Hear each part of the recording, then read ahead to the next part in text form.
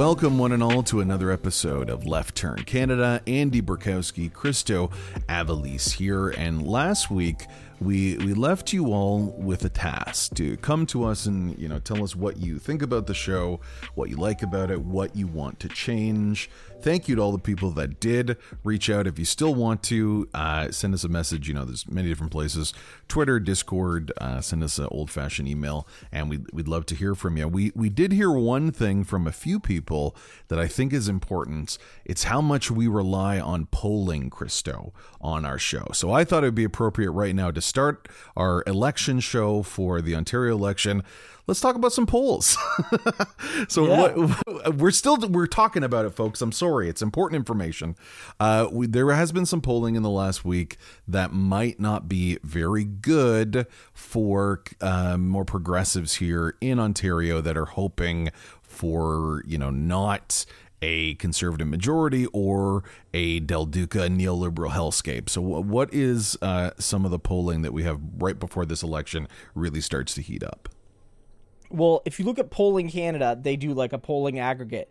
It does show that the Conservatives are mostly steady and that there does seem to be a move towards the Liberals as a kind of strategic option, right? For much of the last few months, the ONDP and the Ontario Liberals were tied-ish in the polling averages, but now there's like a 6-ish, 7-ish point gap. Now, we should say that it's still very early. The election hasn't really started yet. Like, writ's coming. The writ drop is going to be coming. People are finally going to start paying attention. There's a greater chance that people are going to start decoupling, their understanding of the federal and provincial politics, which happens more during the elections proper. And we haven't even really had like a formal debate yet that's like been during the election period. So that's one of the signs right now. Although Brian Breguet from the who helps run one of these, which site does he run? He runs Too Close to Call, which is a prediction site. And what he suggests is that while Ford is clearly in the lead, his analysis shows it is not nearly as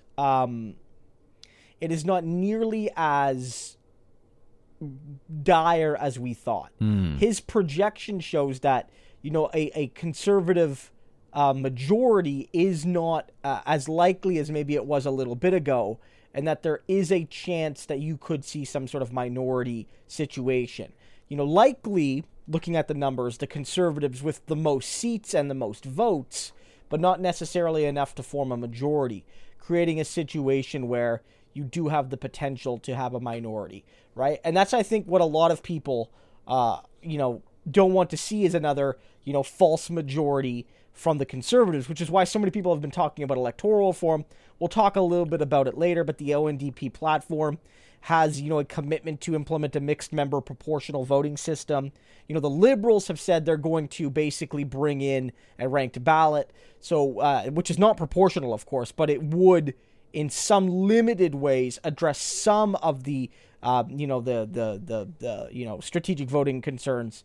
It's an interesting time right now.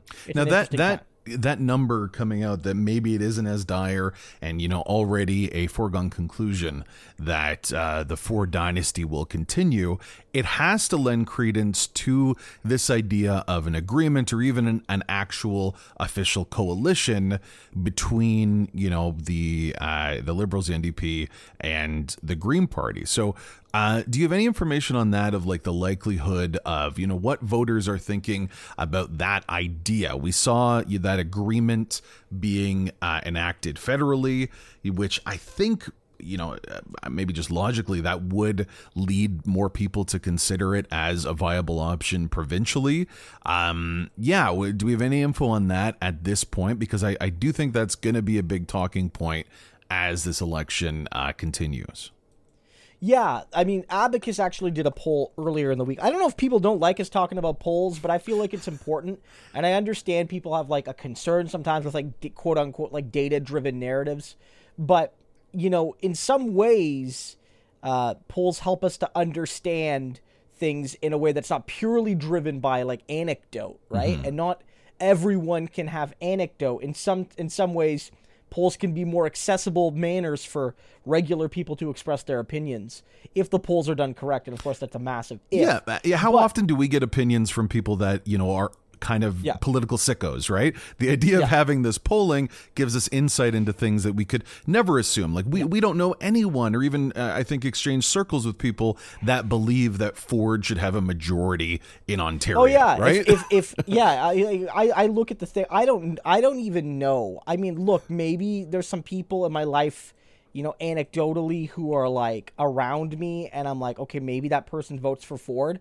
I do not regularly speak to a single voter of the Conservative Party. Yeah, me either. I do not regularly speak to one. And maybe that's like my fault or whatever, but if I didn't have things like polling, I'd be like, what the fuck's going on election night, right? You would never guess that Ford would have a majority. Like, we've talked about all of the horrible things his government has done, the cronyism that led to death. Go ahead, sorry. In rural ridings who maybe don't speak to very many NDP voters or what have you, or any, right? Like, who knows? But what this shows is that there is strong support overall for some kind of deal. It doesn't specify a formal coalition or like a supply and confidence or anything like that. It doesn't specify. It says, what if Ford wins a minority? Would you support or oppose the NDP, Liberals, and Greens working together to form a new government?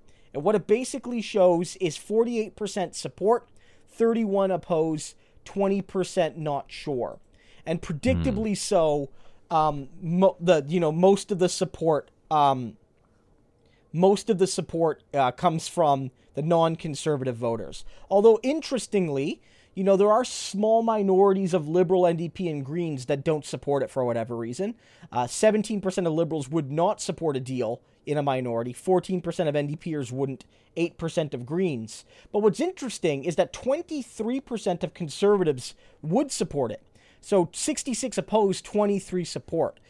So I don't know if those are just people that maybe like the idea of, some kind of hybrid government. I don't know. They're outsmarting themselves out of power. They believe they know better or something. The question, maybe, but in general, it's 48 to 31, nearly a majority of Ontarians, and I'm sure if you made those not sure people pick, it would push it over 50%, would support a deal between 2 or 3 of the opposition parties to throw out Ford, and the strongest thing, only 19% strongly oppose, for instance, and 23% strongly support. Yeah. So in general, it seems like there is an appetite for it, and there's been a lot of discussion from other parties to have this sort of deal that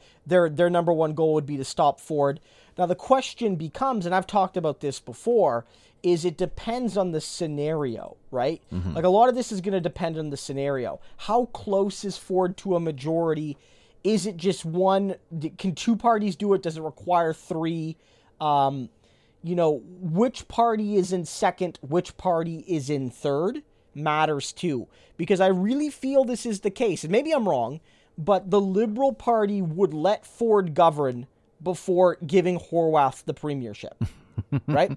So in that scenario, it's if the Liberals were in third place. You don't think it would very likely. I'm not suggesting that, for instance, let's say the NDP wins a minority. I'm not necessarily suggesting that Del Duca will form a coalition with Ford. I think ideologically that would probably suit Del Duca better than letting the NDP govern, but his party would revolt, right? Yeah. Like Ford is hated. They don't. Their entire campaign, even now, is about how we're the alternative to Ford. So it just wouldn't work. So he would just let the NDP govern, hope for like a short 18-month government and maybe get another shot type thing. But in a scenario where the Conservatives finish first, but they're in a minority position, and the Liberals are in second, I really do see a deal likely happening. Mm-hmm. Because one, the NDP, I think, is more genuine in their opposition to Ford, because ideologically there's more distinction there. And fundamentally, I think, they actually care about turfing Conservatives, whereas the Liberals, I think, are more cynical about it at the party level. Mm-hmm. And Liberal voters, I think, are by and large quite quite sincere in their desire to see Ford gone, but the party less so, would make a deal with the NDP. And the terms of that deal would depend on a whole bunch of things. Yeah. How many seats the NDP has, how many seats the Liberals have, all of that, right? If the NDP finishes second, though, and the Conservatives win, but win with a minority, I do wonder if the Liberals make a deal. The membership will want it. Maybe a good chunk of Liberal MPPs will want it. But I think there's a real sense in the Liberal Party that if they lose to the NDP twice, like if they finish behind the NDP twice in a row, and the NDP is able to form a government, then they could face extinction. Yeah, they'll never be the alternative here anymore. Or if they, look, it wasn't until Rachel Notley's surprise win that the Alberta NDP was seen as a clear alternative over the Alberta Liberals. In some elections, the Alberta Liberals beat them. And the one time the NDP won, now, I don't know forever, but it seems like probably for the next generation or so, the Alberta NDP is going to be the non-conservative option there. Maybe I think the Alberta Liberal Party technically still exists. Like, it is still an entity that has, that exists. Like, I'm sure they have a mailing address still and all of those sorts of things. But they're dead, right, in all function. And, even if that's not quite so dire for the Ontario Liberals, maybe it ends up being a Manitoba Liberal situation where the party exists, they can win some seats, but maybe they become the party of particular regions. Maybe they could become the party of the Francophone minority in and around the National Capital region and certain parts of Southern Ontario. Like, who knows, right? Like, that might be their future if the Ontario NDP forms a government. And they'd never want that to happen. They would do anything to stop that. Because, in any province where the NDP has a couple good elections where they win in a couple times or clearly become the second choice, one of the Liberal or Conservative parties either disappear, becomes a specialist party, or they merge in some sense. It's kind of what happened in BC, Saskatchewan as well. Manitoba, a little bit different because, again, the Manitoba Liberals still exist, but they don't compete for government. It's these are all effectively two-party systems, right? With small parties that can win a seat here or there, like the BC Greens, for instance, are part of that. But in general, I think the Ontario Liberals will be reluctant to make a deal with the NDP, right? And so that's where I think I'm at, although I could be wrong, right? The membership might be very clear. There might be pressure from within the caucus if there might be some members of that caucus that are actually genuine in their desires to see this happen. I'm not sure, but that is something Ontarians want. Like, especially anybody that's voting non-conservative. Again, if you're voting non-conservative, basically a supermajority of non-conservative voters say, any way we can get it done, we want Ford gone. Coalition, supply and confidence. One of the parties wins a majority over Ford, blah, blah, blah. One of the parties wins a minority government, but Ford is out. Like, that's enough for us. And that there is appetite for that, which I think is why a lot of the parties are talking about, are at least saying they're open to making a deal, and they're talking about electoral reform, whether it's the Liberals with their ranked ballot or the NDP with proportional. I assume the Greens. I haven't followed their platform as closely, although there is good things in there. Yeah, they I'm won assuming really good they are thing. talking about electoral reform. Obviously, that's often a priority of theirs as well. I do wonder, because obviously all the war camps have this information. They know exactly, probably even more advanced polling, internal polling on these sorts of issues. As we saw in the previous Ontario election, a big cudgel for the Liberal Party was the idea of equating the NDP with the Conservatives. A vote for the NDP is actually a vote for the Conservatives.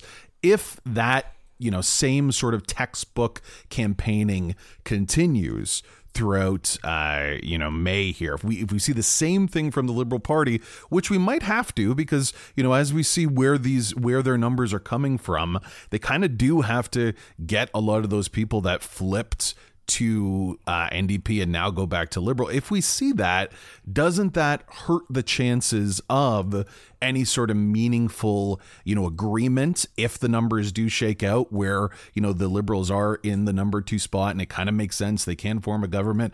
Or are we so past the idea that there needs to be consistency with our leaders that they can just say kind of whatever the fuck they want during a campaign? Oh, they're going to say whatever the fuck so they want. You really think Trudeau, they could spend Trudeau and, a month? Yeah. Do you remember, Kamala, look, I don't want to get too American, but do you remember Kamala Harris? Basically called Joe Biden Jim Crow Joe. I don't know. And she basically accused him of being dirty fucking old man. Racist. And look, honestly, with a great deal of validity when she said that.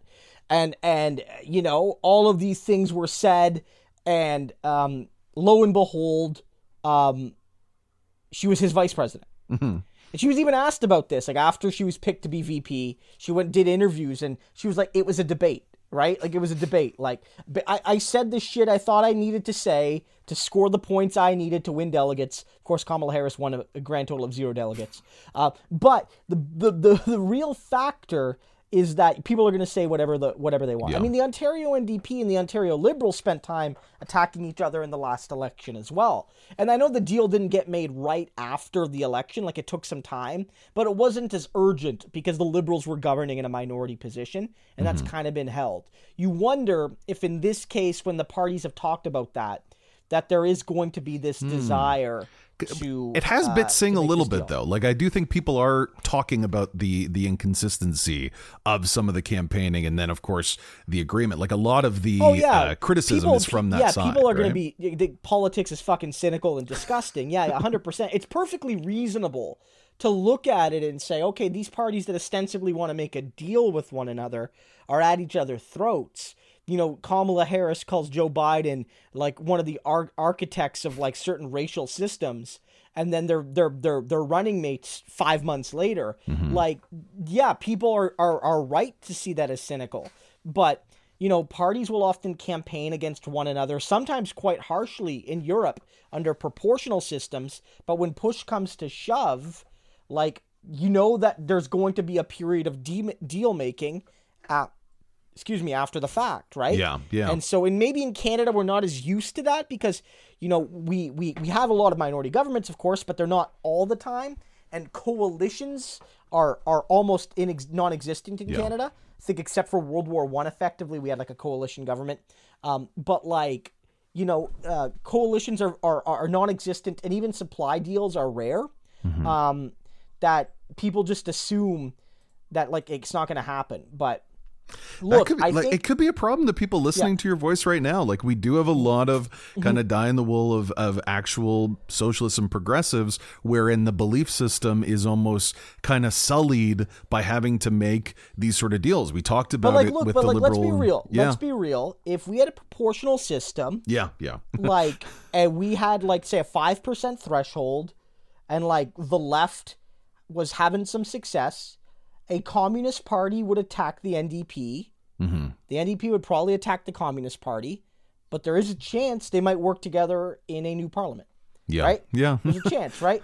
There's a chance that, the PPC would attack the Conservatives and vice versa in that system, but there's a chance they would try to make some sort of deal once they get into parliament.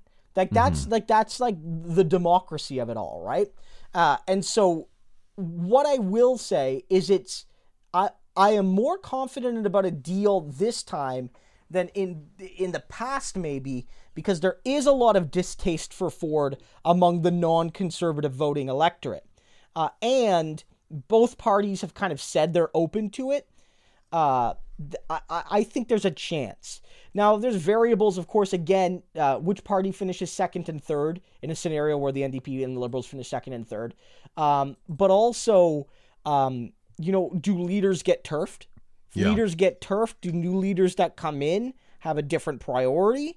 Who knows? That's a wild card. Let's say Del Duca finishes third. He doesn't want to make a deal, or maybe he does, but he gets turfed. We end up with a scenario let's say, in the late 2000s where Stéphane Dion, when he was leader of the Liberal Party, wanted to make a deal with Jack Layton to form an actual coalition government, a real deal. NDP Liberal cabinet combined, with the bloc providing the votes but being fully outside, right? Like the bloc being like part of the supply and confidence deal but not part of the government. When the Liberals turfed him and brought in Ignatieff, the deal wasn't on the table anymore, right? So it could be the case that, Del Duca wants to make a deal, his caucus doesn't, or vice versa, and they bring in someone that does want to make a deal, doesn't. Like, these are all variables. And honestly, in retrospect, for the Liberal Party, that decision has, if we look, in hindsight, kind of worked out for them with what they've gotten with Trudeau. But they got real lucky, though, right? Yeah, because, in between that, they lost another election, and then they almost died. Jack Layton not dying of cancer, I think there's a decent chance maybe he becomes prime minister. Like they took, after they made that move, they took the biggest beating the Liberal Party has ever taken since 1867, right? And ultimately, outside of that, you're right, they did ultimately come back, but it's hard to attribute it to that. Yeah, that decision, because I think a lot of people, frankly, wanted Harper gone. Yeah. A lot of Liberal and NDP and Bloc voters wanted him gone, and with good reason, of course. And they said, okay, this is our opportunity. And, Jack was willing to make a deal with multiple Liberal leaders, and even the Bloc was willing to be a part of this deal. And then all of a sudden, we get this new Liberal guy, and now he's propping up Harper. Mm-hmm. I don't like this, right?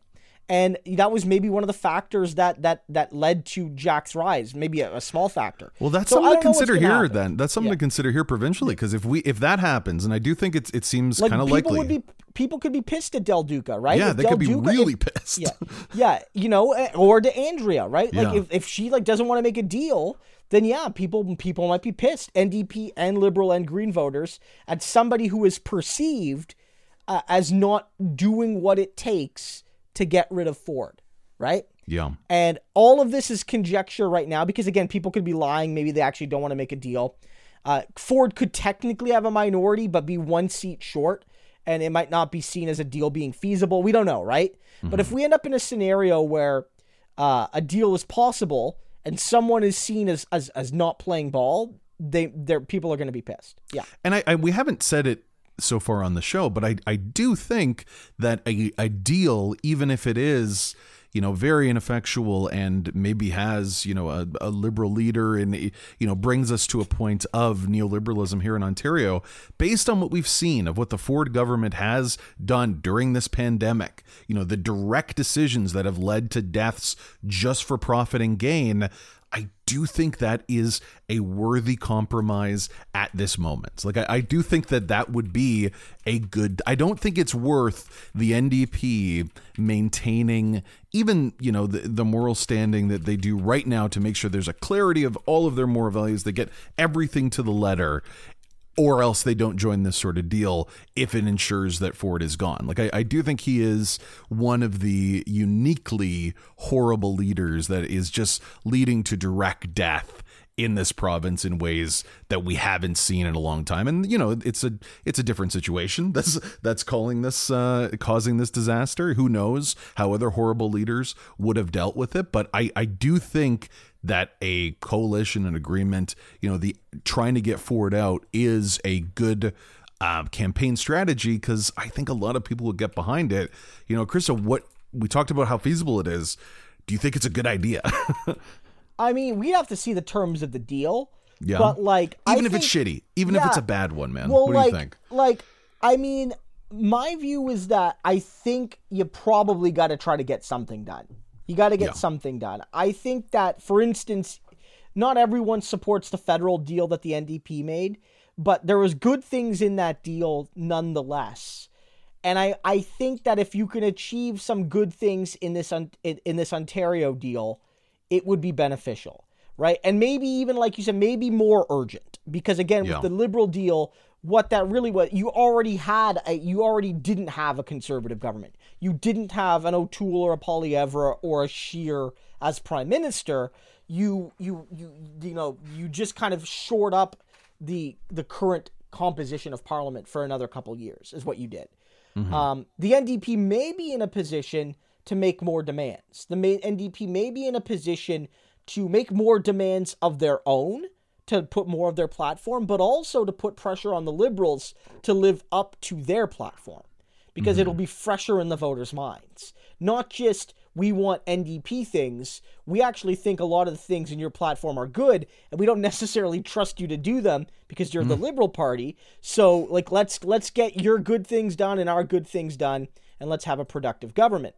And I think that's possible. That's a possible outcome. Yeah, 100%.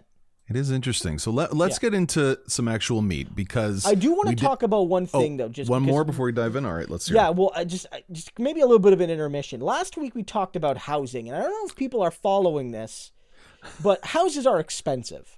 Yes, indeed. And I want to say, and this will end with a good-natured shout out to the Green Party. I know sometimes we're hard on the Green Party, but we're going to give them a shout out today.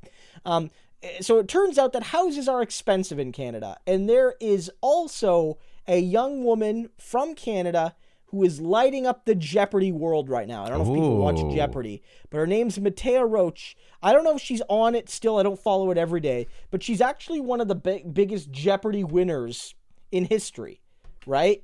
Like awesome. She's one of the best at it. She's young. She's only 23. She's won, more than a dozen games now. And her dream with her massive Jeopardy winnings is to buy one house. This is from the Toronto Star. They did a report on her, and they said Matea Roach said her record-breaking Jeopardy experience isn't all about the money, but it's bringing her one step closer to the goal of home ownership in Canada's hot market. In my case, the rich parents are just Jeopardy. Roach, who as of Tuesday was on the longest Jeopardy winning streak of any Canadian, has racked up $368,981 in winning over the course of 16 games, and her streak is not yet. 16 games, and she still can't buy a house. That's still not enough for a house here. Yeah, no, even when you convert that's like 5 something, maybe 6 or something. Yeah. Over the course of 16 games, and may win even more money. Not all the episodes have aired yet, so she could lose tonight. She lost yesterday, but she could keep going. At 23 years of age, she was doing pretty well paying rent in Toronto and getting by with various part-time and contract jobs, but student loans hung over her head, and the dreaming of owning a home one day seemed maddeningly far off. It's a little bit grim that I had to go on a game show, and not just appear on a game show, but literally be one of the top contestants ever on that show, to feel like I now have some chance of having financial security in my 20s. For now, Roach said she plans on paying off her student loans from her undergraduate degree, paying tuition on future education, and investing what remains in the hopes of making a home purchase one day. Anytime somebody asks what you're going to do with the money, it's like, well, I don't have an answer for you, Roach said. So that's let's think about that. You know what I mean? That's where we're at. That you could be not just a good Jeopardy player, but like a great Jeopardy player. One of the best. One of the best Canadian. The best Canadian. Yeah, ever. One of the best, maybe close to being the best woman ever as well. Like honestly, like a true Jeopardy champion. And she's like, I'd like a house. Like, I want a house, please. That's where we're at. So I just thought people would enjoy that tidbit. Oh man, it's like that morbid, those man. like sickeningly heartwarming stories. Where it's like heartwarming. Child sells lemonade to fund mother's brain surgery. Right? Mother still dies. Sorry. Heartwarming. Man, walks 7 hours to work, showing the spirit of entrepreneurship, right? Like these fucking stories, right, that you see on social media all the time. That one was like heartwarming. Boomers work for free at restaurant because millennials won't take, you know what I mean? Like to save local restaurants. Like these sorts of stories. And this one is sort of like that. Like, girl achieves dream of home ownership by becoming the best in the world.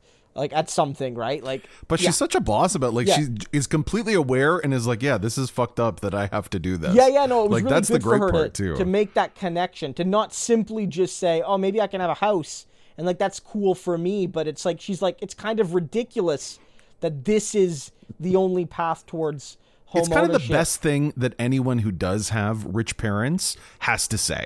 Like, if you're ever in a situation where you do have these opportunities and You gotta be honest. you're lucky, Yeah. you just gotta say, like, obviously I'm lucky and I had rich parents. I worked pretty hard, great, but it doesn't really matter because it was all luck. Like, if your narrative is different than that, and maybe we didn't hit that hard enough last week, then you're part of the problem, right? Oh yeah, you ever see that article? It's a Beaverton article. It's like, you won't believe how long it took us in this article to mention this millennials trust fund when they bought the house. I know I butchered the headline there, but you know what I mean, right? Like, they mention it at the end of the thing.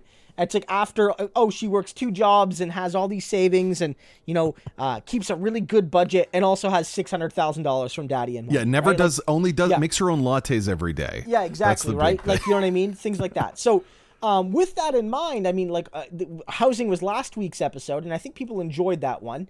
But, the Greens in Ontario actually have a decent policy, and I hope that the NDP, if they do form a government, would consider implementing something like this, because I think it's a good idea on a couple fronts. It's a lot of what we talked about last week. It really, it touches on it. Yeah, well, the Greens say they're proposing a 20% tax on the purchase of residential housing by an individual or corporate buyer who already own 2 or more homes, which is to say you can own a home and a cottage, let's say, or what have you. But if you want to buy a third property, you'll have to pay a 20% surcharge in tax to do so.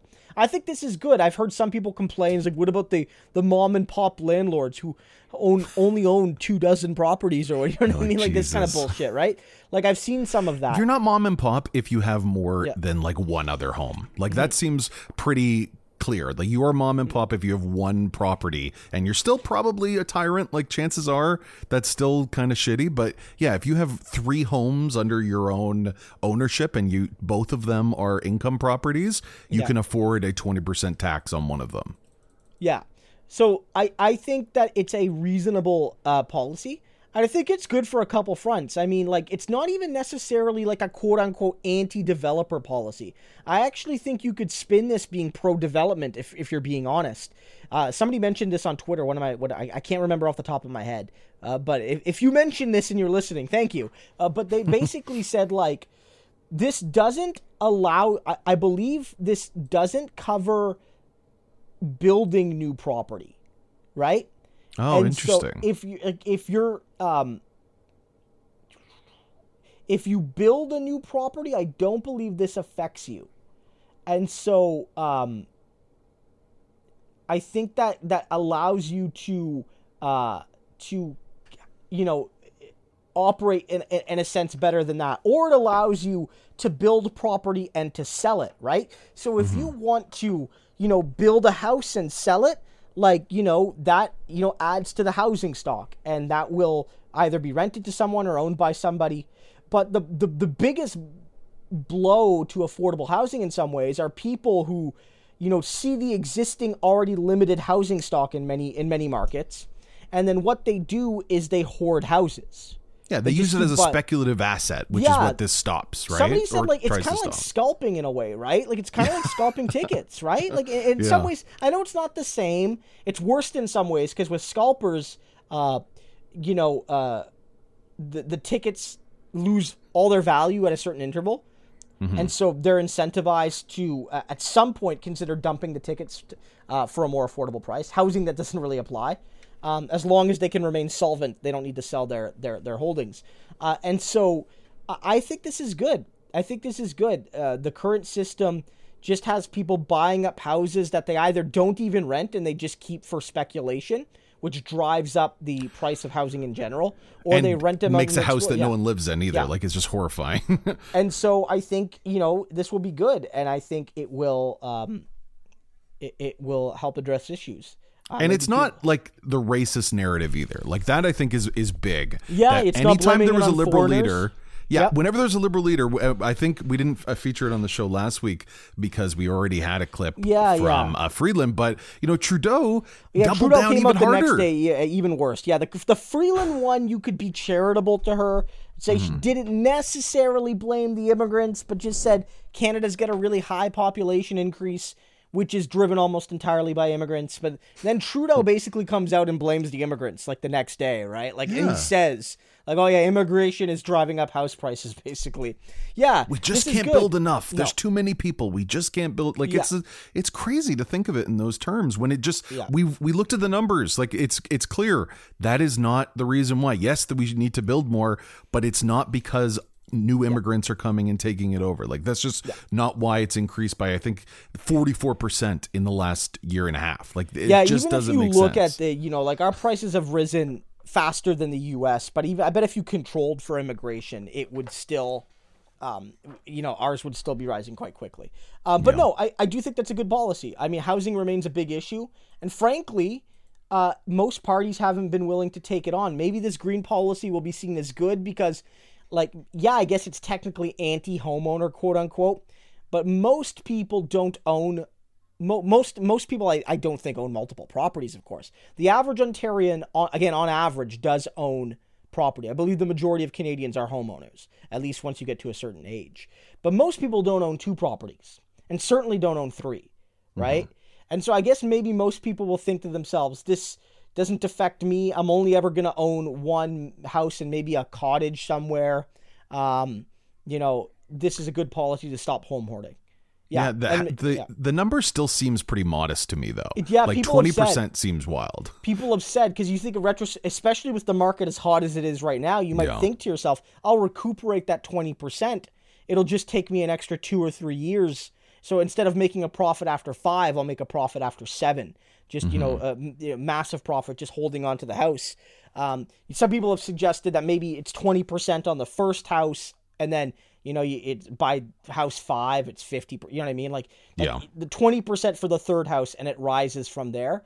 Yeah, if anything, people in the comments, a lot of them were like, "This is great, but it could be even more stringent." So we'll see if parties will take this kind of policy on. I mean, the Greens will be unlikely to form government, but if we aren't a minority, it'll be interesting. Like, what do the Greens put forward as their priority if we really are in a scenario where the 1 or maybe 2 Green seats are necessary to topple Ford? It'll be interesting to see what they demand, because they'll have a lot of power in that case. They could really sway it in a way, especially since this is one of the first things that they're bringing up on their platform. Like, this is, it's said by the party leader that this is like our focus, that it's very, very important. So like you said, if his seat is in the sway a little bit, he could definitely push to get something like this. And I think it needs to be said, I hope we said it last week, that the enemy of you, the average Ontarian that is hoping to buy a home, is the company that owns 30,000 homes. Yeah, exactly. They are the people that are hurting you and hurting our economy and making it harder for you to participate in an economy that kind of requires you, unfortunately, to own property to be of value in our economic system, which is wrong and it needs to change. But those people are the enemies. So even this very modest and starting point by the Green Party. And I don't even know if it would be they'd probably be grandfathered in those ghouls. But this would be. This is good. This is good. It's good policy from the Green Party. Let's talk Ontario NDP, because they released a big old platform this week. I think it was almost 100 pages. Yeah, one of the first. They're the only party I think that has their full, platform out. Yeah. Yeah. And they have some good things. Like I did a brief look. I know you did a bigger deep dive, but a lot of the points that are really standing out to me is the raising the minimum wage, $20 by 2026, 10 permanent personal emergency leave days for all workers, which is kind of essential, a 4-day work week pilot. I saw something that I really liked that I saw was kind of hidden, was a real look at COVID. Like, to actually look at the study of how our province dealt with this, the effects of long COVID, like a real public inquiry into discovering what happened, their annual reporting to make sure we prepared for the next one, which is such a divergence from what we've seen of the Conservative Party since they've been campaigning, which is basically trying to get us to forget that COVID is still happening, despite the fact that pretty much everyone is getting COVID now. And it's obviously not as serious in many cases, but it's still like almost everyone we know, at least one person in a family household is getting COVID. And it's so different. And I really am happy that type of long-term response is being suggested by the NDP. I hope we see something similar from the Liberal Party, because I don't think this needs to be a partisan issue when it comes to understanding, responsibility and preparedness for, this terrible pandemic that's still going on. Is there anything else, just like broad strokes, before we get into the nitty-gritty, that you think really stands out with the NDP platform? Yeah, I do think the labor part is really good. Simon Black, who's a labor studies professor at Brock, he's a great guy. I know him through my time in academia. He did a really good kind of outline showing that, this is in many ways maybe the most ambitious labor platform we've seen in my lifetime, right? There's a lot here. Like Andy said, there is the $20 minimum wage by 2026. Now there's always going to be a debate by 2026. Will $20 be enough? And the answer is probably not. But it is good to see when a lot of the discourse is still on the $15 an hour in some places, right? So the Ontario NDP, I think, is moving towards a minimum wage that actually works for workers, and that will probably be closer to a living wage than, the $15 an hour that is sort of part of the discourse in the United States and in many other provinces. There's also, I don't know if you mentioned a 4-day week pilot. I think the Liberals have talked about that. Yeah. Making it easier to join a union is critical. Card check certification is a big one with 55% threshold. As we've talked about before, the biggest single barrier to forming a union is the window in between getting your card signed and having the vote. Because that's when the employer fucking cracks down hard, right?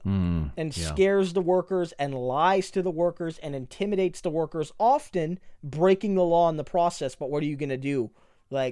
Hold employers to account? We never do that, right? So they just break the law, and then they hope that workers will vote against the union. But what this says is card check certification with 55%, meaning that in a workplace of 100 people, if you can get 55 people to sign a card, then you don't even need to have the vote. The card constitutes a worker saying, I wish to join a union.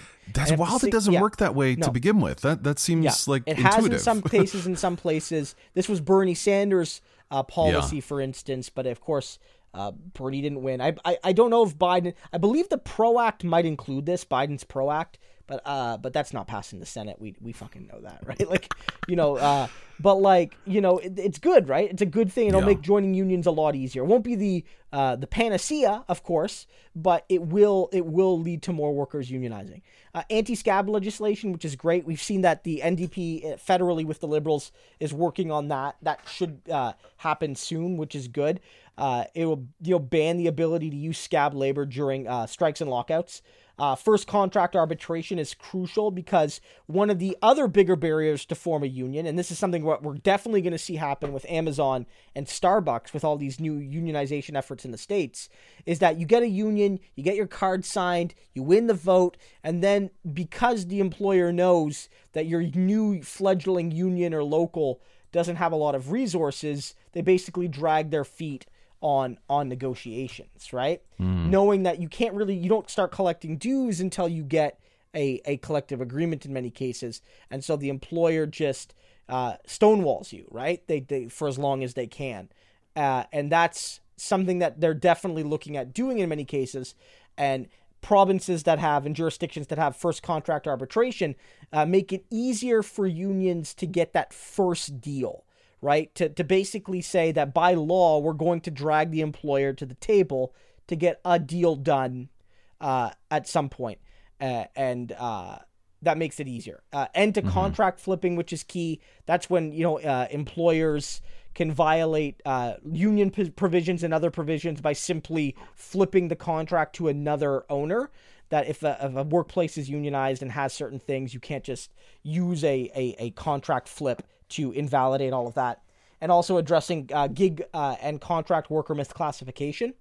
Also a $25 minimum wage for registered, childcare, early childhood educators, and 20 for all other daycare staff. I believe that's immediate. It doesn't have a timeline to it.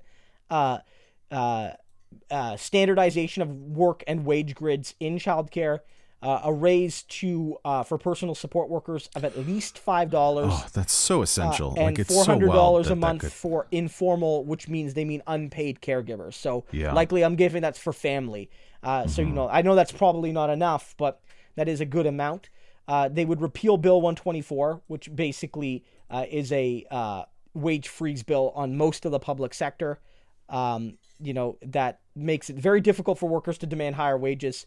Bad enough as it is, but with inflation right now, workers in the public sector are losing a lot of money because their earnings are capped. Fabrice here, what's the most you can demand under Bill 124? 1% in wages and 1% in total compensation. You can so 2% total. No. Oh yeah. So you can demand 1% increase. Wow. Max. Employer doesn't have to give you one, of course. They could give you none or take stuff, whatever. But by law, in much of the public sector in Ontario, you are not allowed to ask for more than 1%. Pre this inflationary period, that was bad enough. So you're basically your union. You could strike, you could do whatever. By law, you're not allowed to demand more than that. Commitment to hire 20,000 teachers and other educational workers. Better enforcement of healthcare, health and safety. Part of the Green New Democratic Deal, which a lot of people were confused about, because there was they released like a separate climate platform. So the main platform doesn't have a lot on climate, but it's because they have like a separate kind of like fold out almost on it. And one thing they do plan is a 20% increase to Ontario Works and ODSP. Now, that's probably one of the biggest points of criticism because 20% is not enough. I know, like, you see 20% and that's like a big amount, but it's not. Like, people on disability in Ontario and pretty much everywhere in Canada live in squalid conditions. That wouldn't even reach CERB numbers, I believe, even so, with the 20% increase. That's probably one of the biggest criticisms, and I've seen a lot of people say 20% is not nearly enough. I think the Greens have proposed more than that, but if you look here, this is one consistent criticism, and I think validly so. 20% is not nearly enough. Like, I don't know if you need to, like, double it. Like, you need to, like, literally double ODSP. Like, because, like, apparently somebody says here, one person on Twitter, I don't know this person, so I don't want to read their name and stuff, but they say 20% is not enough, and we're still way below the poverty line. Personally, my ODSP would only increase by $160 a month, so I'd go from $819 to $979. Not nearly enough. Wild. NDP is so disappointing lately, I won't be voting for them in this upcoming provincial election. That's one person, of course, but their opinion matters. And, why not? Like, it seems like such an odd number to limit yourself in when you could be, no other party is going to push it that in this direction. Like, just, from all of this stuff here, and I know there's a little bit more you wanted to talk about, but I don't see the one or two big selling points that they can get up and, Horwath can say on the podium that get people excited. I see a lot of labor stuff, but I don't know. Like, what do you think? I think for it's probably the mental health piece that they can. If you recall, a couple weeks ago, they kind of did the pre-launch where they hadn't released the full platform yet, but they came out with the statement around the mental health care, which is which we talked about, which would be very helpful. Like, we did decide. And so like, I think wow, that's a big really piece. She's also talked about pharmacare. I do think, like, that's probably aimed to be the big platform piece, is the investment in healthcare, which I think is helpful because it rates as one of the higher issues. People were polled on what they think the most important issues are, and this is, I think, one of the reasons why Ford is maybe not doomed as we thought he would be in some cases, because COVID's not one of the major issues anymore, right? This is the thing, right? They've asked people, what issues matter most to you, and it says here, this is national, to be fair, but it says this was just done. Jobs in the economy are 12, and then healthcare is 11, right there, up with with inflation and the environment. And so I think the NDP having that specific green, like, New Democratic Deal and healthcare probably is their main piece. And they've talked about things like electoral reform. The platform seemed to go over pretty well. People are always debating, like, the NDP strategy. Like, the Ontario NDP releases their platform early. On the one hand, it shows that you're organized. And if one of the fears of the electorate has is the NDP isn't organized, because they haven't governed, they've only governed once in Ontario, they rarely govern. Are they really able to do it? You release your platform to prove that, but it sort of maybe takes away some of the oomph of doing it when most people are paying attention. And at least hypothetically, it allows people to kind of like look at what you're doing and then adjust. So, for example, the Ontario NDP has long talked about basically ending private long-term care. That's something that's still on the platform, but the Liberals have sort of now said, oh, we're going to do that too, right? Which is not something they were supporting even a few weeks ago. Wow. And so, that could be, it gives Del Duca, hypothetically at least, the opportunity to read the platform and then respond in kind. I'm not necessarily suggesting that the Liberals are, going to rewrite their entire platform based on what the NDP released, but it does give, when you go first, you lose the ability to narratively respond to some degree, right? Although the Liberals, I don't know if their responses are quite right. I just want to talk about this. I don't know if everybody saw this, but the Ontario Liberals have a War Room account where they share like cool analyses about the election, and they were quick responses. All the parties have this. They might not call it a war room, but every party has this. And then they shared a Andrea flyer, which is like, it's actually a pretty good one. It's sharp. Andrea looks happy. She's shaking people's hands. And in the background, some guy is drinking out of a bottle that may be beer. We don't even know what it is. And so they circle it and they like point to it. And it's like, well, at Ontario NDP, we finally figured out why your platform math is always so wonky. Because it's like, oh, we're drunks, right? Like, you know what I mean? Because there's one dude in the background that has a drink. One dude in the background who, again, it could be kombucha. A lot of people are saying it looks like a kombucha bottle, maybe. But, the Liberals on the one hand are saying that the Ontario NDP is desperate because the Ontario NDP is attacking both Ford and Del Duca, both the Liberals and Conservatives. And then this is the attack they muster on the Ontario NDP. It's just so cringe. It's so Del Duca cringe. Like that guy just really, we'll have to see how he fares. But I just think like leadership wise, even if you're not a big fan of Horwath, which a lot of our polling in the last little while has shown, maybe you're not, Del Duca is uniquely uncharismatic for this one moment in time. Like it just, I don't see how people get really excited about rallying around him. I did want to point out, maybe it is just kind of like the topic du jour in the last couple of weeks. We talked about it. I know a lot of other people did, but I do feel like this idea of housing, affordable housing, might find bigger purchase in this election than maybe some of the initial polling thought. It just seems to be like in the ether pretty heavy right now. Maybe it is too early and it'll fizzle out, but the fact that there isn't a bigger push there from what we've seen on the platform so far from the NDP makes me wonder if they're missing out on something that, is at least being talked about. It's in the culture, I think, a little bit now more than it was previously. And maybe it is just a wave and we'll go back to healthcare and, she'll scream at Ford for fucking killing people during this pandemic. And just like, it's also crazy that so many of the big moves that are in the NDP platform are just going back to the levels that Ford undercut, like before the pandemic began. Like that's kind of wild to me that it isn't bigger when it comes to some of the healthcare choices that are being made here. But I don't know, Christos, you think overall this is a pretty good push, and you think the big two platform pushes that we're going to see is going to be healthcare one, and then a little bit of the very ambitious labor platform, right? Yeah, I think that's definitely going to be a big part of it. The environment's going to be a big part of it. Who knows if it's going to work? I mean, as of right now, I just feel like what this election is going to be about in the first day is like, do voters coalesce around either the Ontario Liberals or the Ontario NDP, right? Like, and then how does that manifest? I don't know if you've been seeing it, but I've been getting a lot of Ontario NDP ads on YouTube. They have more money than the Liberals do at the provincial level. That could have an effect.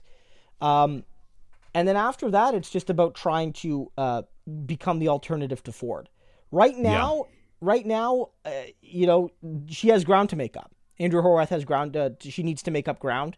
But Del Duca is fairly unpopular, and he's not even well known. I mean, hypothetically, that could be a double-edged sword. Like, it's obviously bad we're going into an election where no one knows who you are and you're not well liked. But I guess that does hypothetically mean you could win people over, right? Like they don't know how much they dislike you. Yeah, yet. yeah, it could get way worse, right? If they really don't, if he ends up being unlikable on the debate stage and on the campaign trail. But if maybe people will like him and he'll have a chance to win them over. But I'm not sure.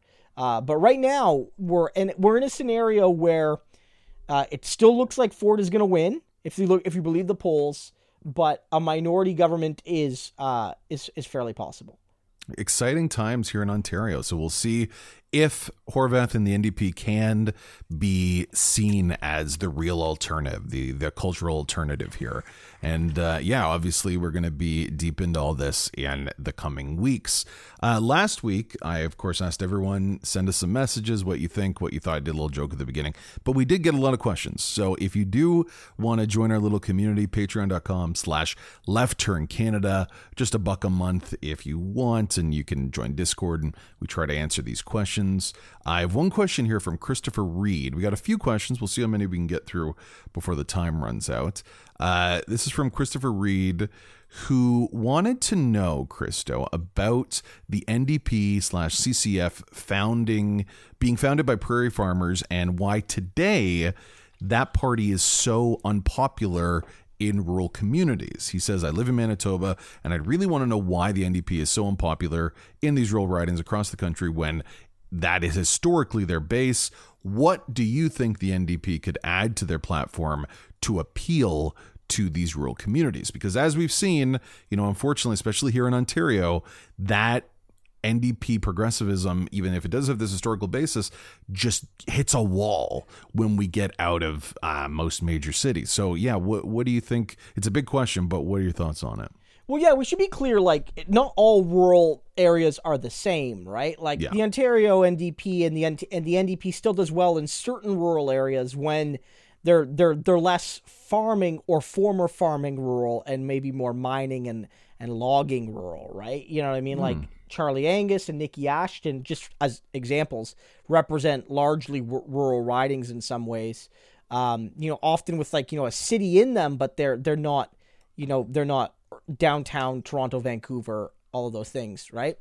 I think one factor is that we have to remember that the NDP and CCF always did well in cities too, right? Like before the CCF, the late, like the J.S. Woodsworth seat was in like urban Winnipeg, which at the time was proportionally much bigger than Winnipeg is now. It was the third biggest city in Canada after Toronto and Montreal, one of the industrial hubs of the entire West, big city type thing, right? NDP's always won seats in places like, in urban BC, for instance.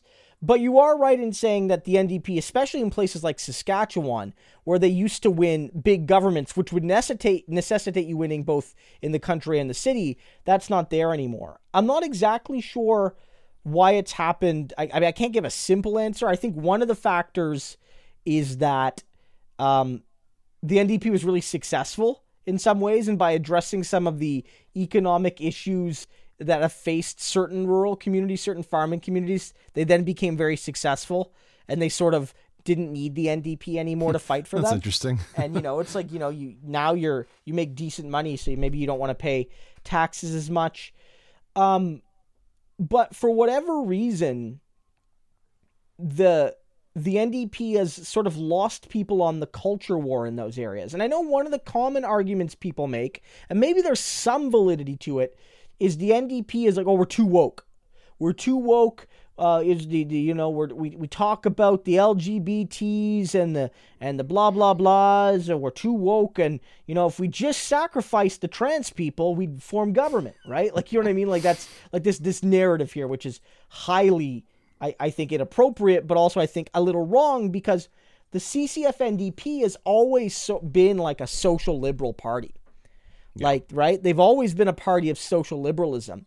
They were the party that supported not taking away the fundamental human rights of Japanese people, giving Japanese people the right to vote in many cases. They were one of the first parties to speak up to give Indigenous people citizenship. The Ontario, the NDP was one of the first parties to give mainstream support to LGBTQ rights in the 70s and the 60s to some degree, certainly the 80s. Most of the Ontario NDP caucus in the 1990s voted to legalize gay marriage, but Bob Rae, the coward that he was, let it be a vote of conscience, and enough NDPers joined with almost all the Liberals and Conservatives to be homophobes. But most of the NDP, even in the early 1990s in Ontario, voted for gay marriage. The party's always been the party of social liberalism. So I don't know. I don't know if rural Canadians have become more conservative. Like, I don't know if it's based on certain environmental positions now, but it's one of those questions. Yeah. I don't have a full answer because, again, there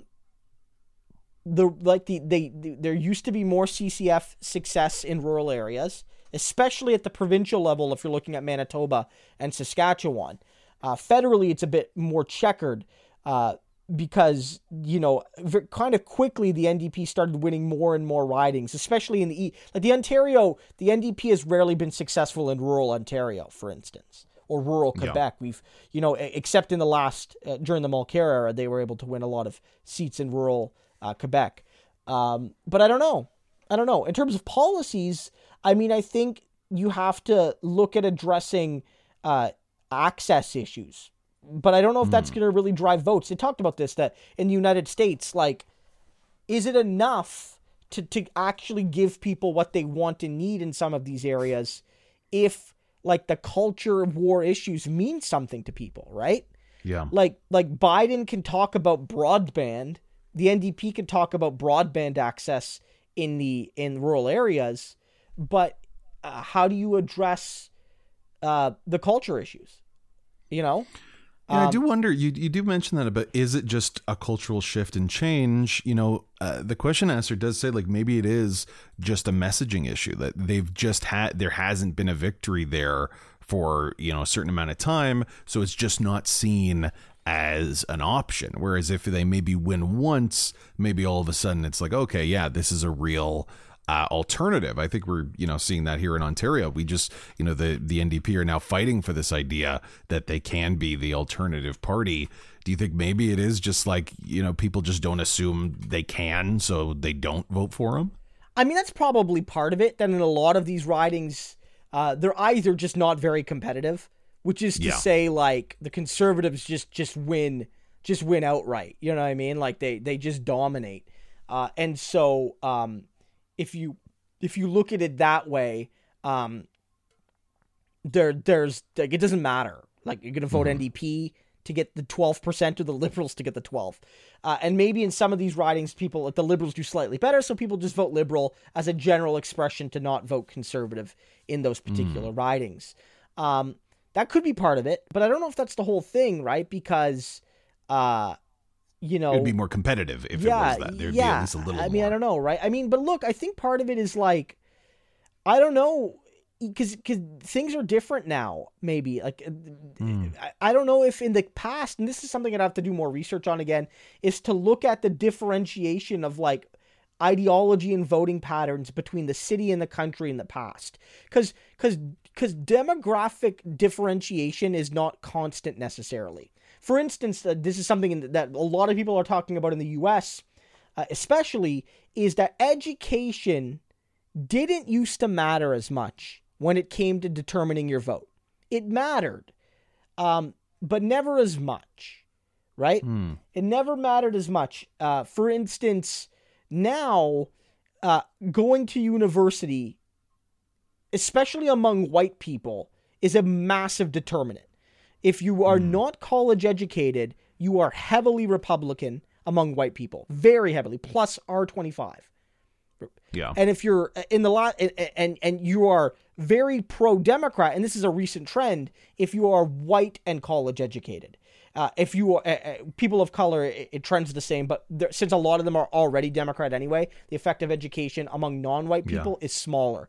So the point is, it didn't always used to be like that. Same thing with gender. There wasn't always a massive differential in how men and women voted on, like, by party or on issue, right? It wasn't always. Sometimes there was, sometimes there wasn't. But now that's bigger. And so I always... we saw in the last election, if only, women of color voted, we would have an amazing electorate here in Canada. Like, well, exactly, when they showed the polling there, it was like, wow, they really tried to save the day in a lot of ways. But, like, even look here, like, part of this is just, I don't know what the issue is, and I don't know how you fix it. Even the Alberta NDP, if you remember, the Alberta NDP won in 2015, and they got 40.57% of the vote, and won a massive majority because, again, first past the post is broken, right? It's broken. Yeah. Because the Wildrose won 21 seats with 24% of the vote, and the Conservatives had more votes than them but got about 1/3 the seats, right? The Progressive Conservatives. If you look at the map is almost entirely green. There are more rural wins for the NDP than you would normally see, but even with this big majority, their entire seat base was in Edmonton and Calgary and other smaller cities, your Lethbridges, your Red Deers, your Medicine Hats, etc. Right? Like, in general, they didn't have much success in rural areas. And so I almost wonder, like, what it will take. It might just be the case that the economic interests have changed in these areas. That they're having an effect. It might also be the case that in some of these cases, if you look historically, some of the ridings were rural, but they also included maybe more cities. And so the riding would be rural, but with a substantive urban portion. And that might have allowed the NDP to win some of these areas where they could get a city and get enough votes in the country. With the rise of cities, it maybe gives more cities their own dedicated ridings, which makes the rural areas bigger ridings that include less cities potentially, making them more conservative. Because it might have been the case historically, maybe Medicine Hat didn't always get a district. It was always included in the rural areas, but maybe now it does, at least provincially. So it was orange in this, but, like, the areas around Medicine Hat were not orange necessarily. And so maybe they were deep Wildrose, or at least moderately Wildrose. Who knows? But this is a question I don't have the answer for. Because, one, I've never really lived rurally. I grew up in New Brunswick and lived mostly in the city, and in New Brunswick, the NDP didn't have a lot of success in any case. But it's something that we have to really deal with. I don't know. Yeah. But also... You talked a lot, I don't know, you're on a lot of angles with it. Like, it's definitely not one answer or one issue. Like, there is about changing demographics. The areas are changing. The districts are changing. The people are changing. The reason why people vote, the lines in which they vote on have changed. Like, it's pretty impactful. Yeah. I mean, if we could, for lack of a better, like, just hypothetically change things and go to a scenario where we have a proportional system where people don't have to vote a certain way based on where they are. Maybe you would see more votes for the NDP in rural areas because they think it would matter more, and maybe more votes for Conservatives in the city. But I'm not exactly sure what the NDP needs to do. And maybe it's not even feasible. Like, maybe that's the thing, right? Like, maybe the NDP's priority should be less rural areas and more suburbia. How do we deal with that, right? Back in the past, suburbs were small. You had cities and you had countryside. The suburbs are mostly a World War II, after creation. Maybe the NDP's priority shouldn't be winning rural areas and be winning the suburbs. That's where the NDP has a lot of weakness still. I mean, that's the reason Horwath lost. If Horwath was good in the suburbs, she wouldn't have needed rural areas, right? Yeah. Interesting. So I do.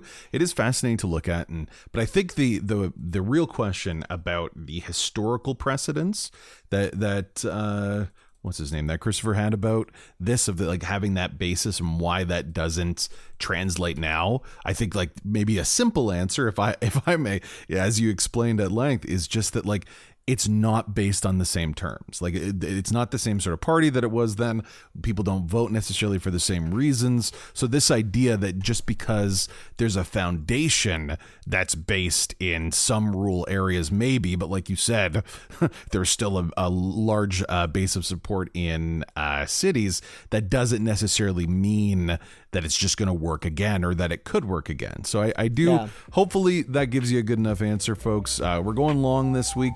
Thank you all for listening and pitch in your ideas and your questions. We have more questions, but we're already going long. So if you have any more, please send them to us or join our little Discord, and we will see you next week.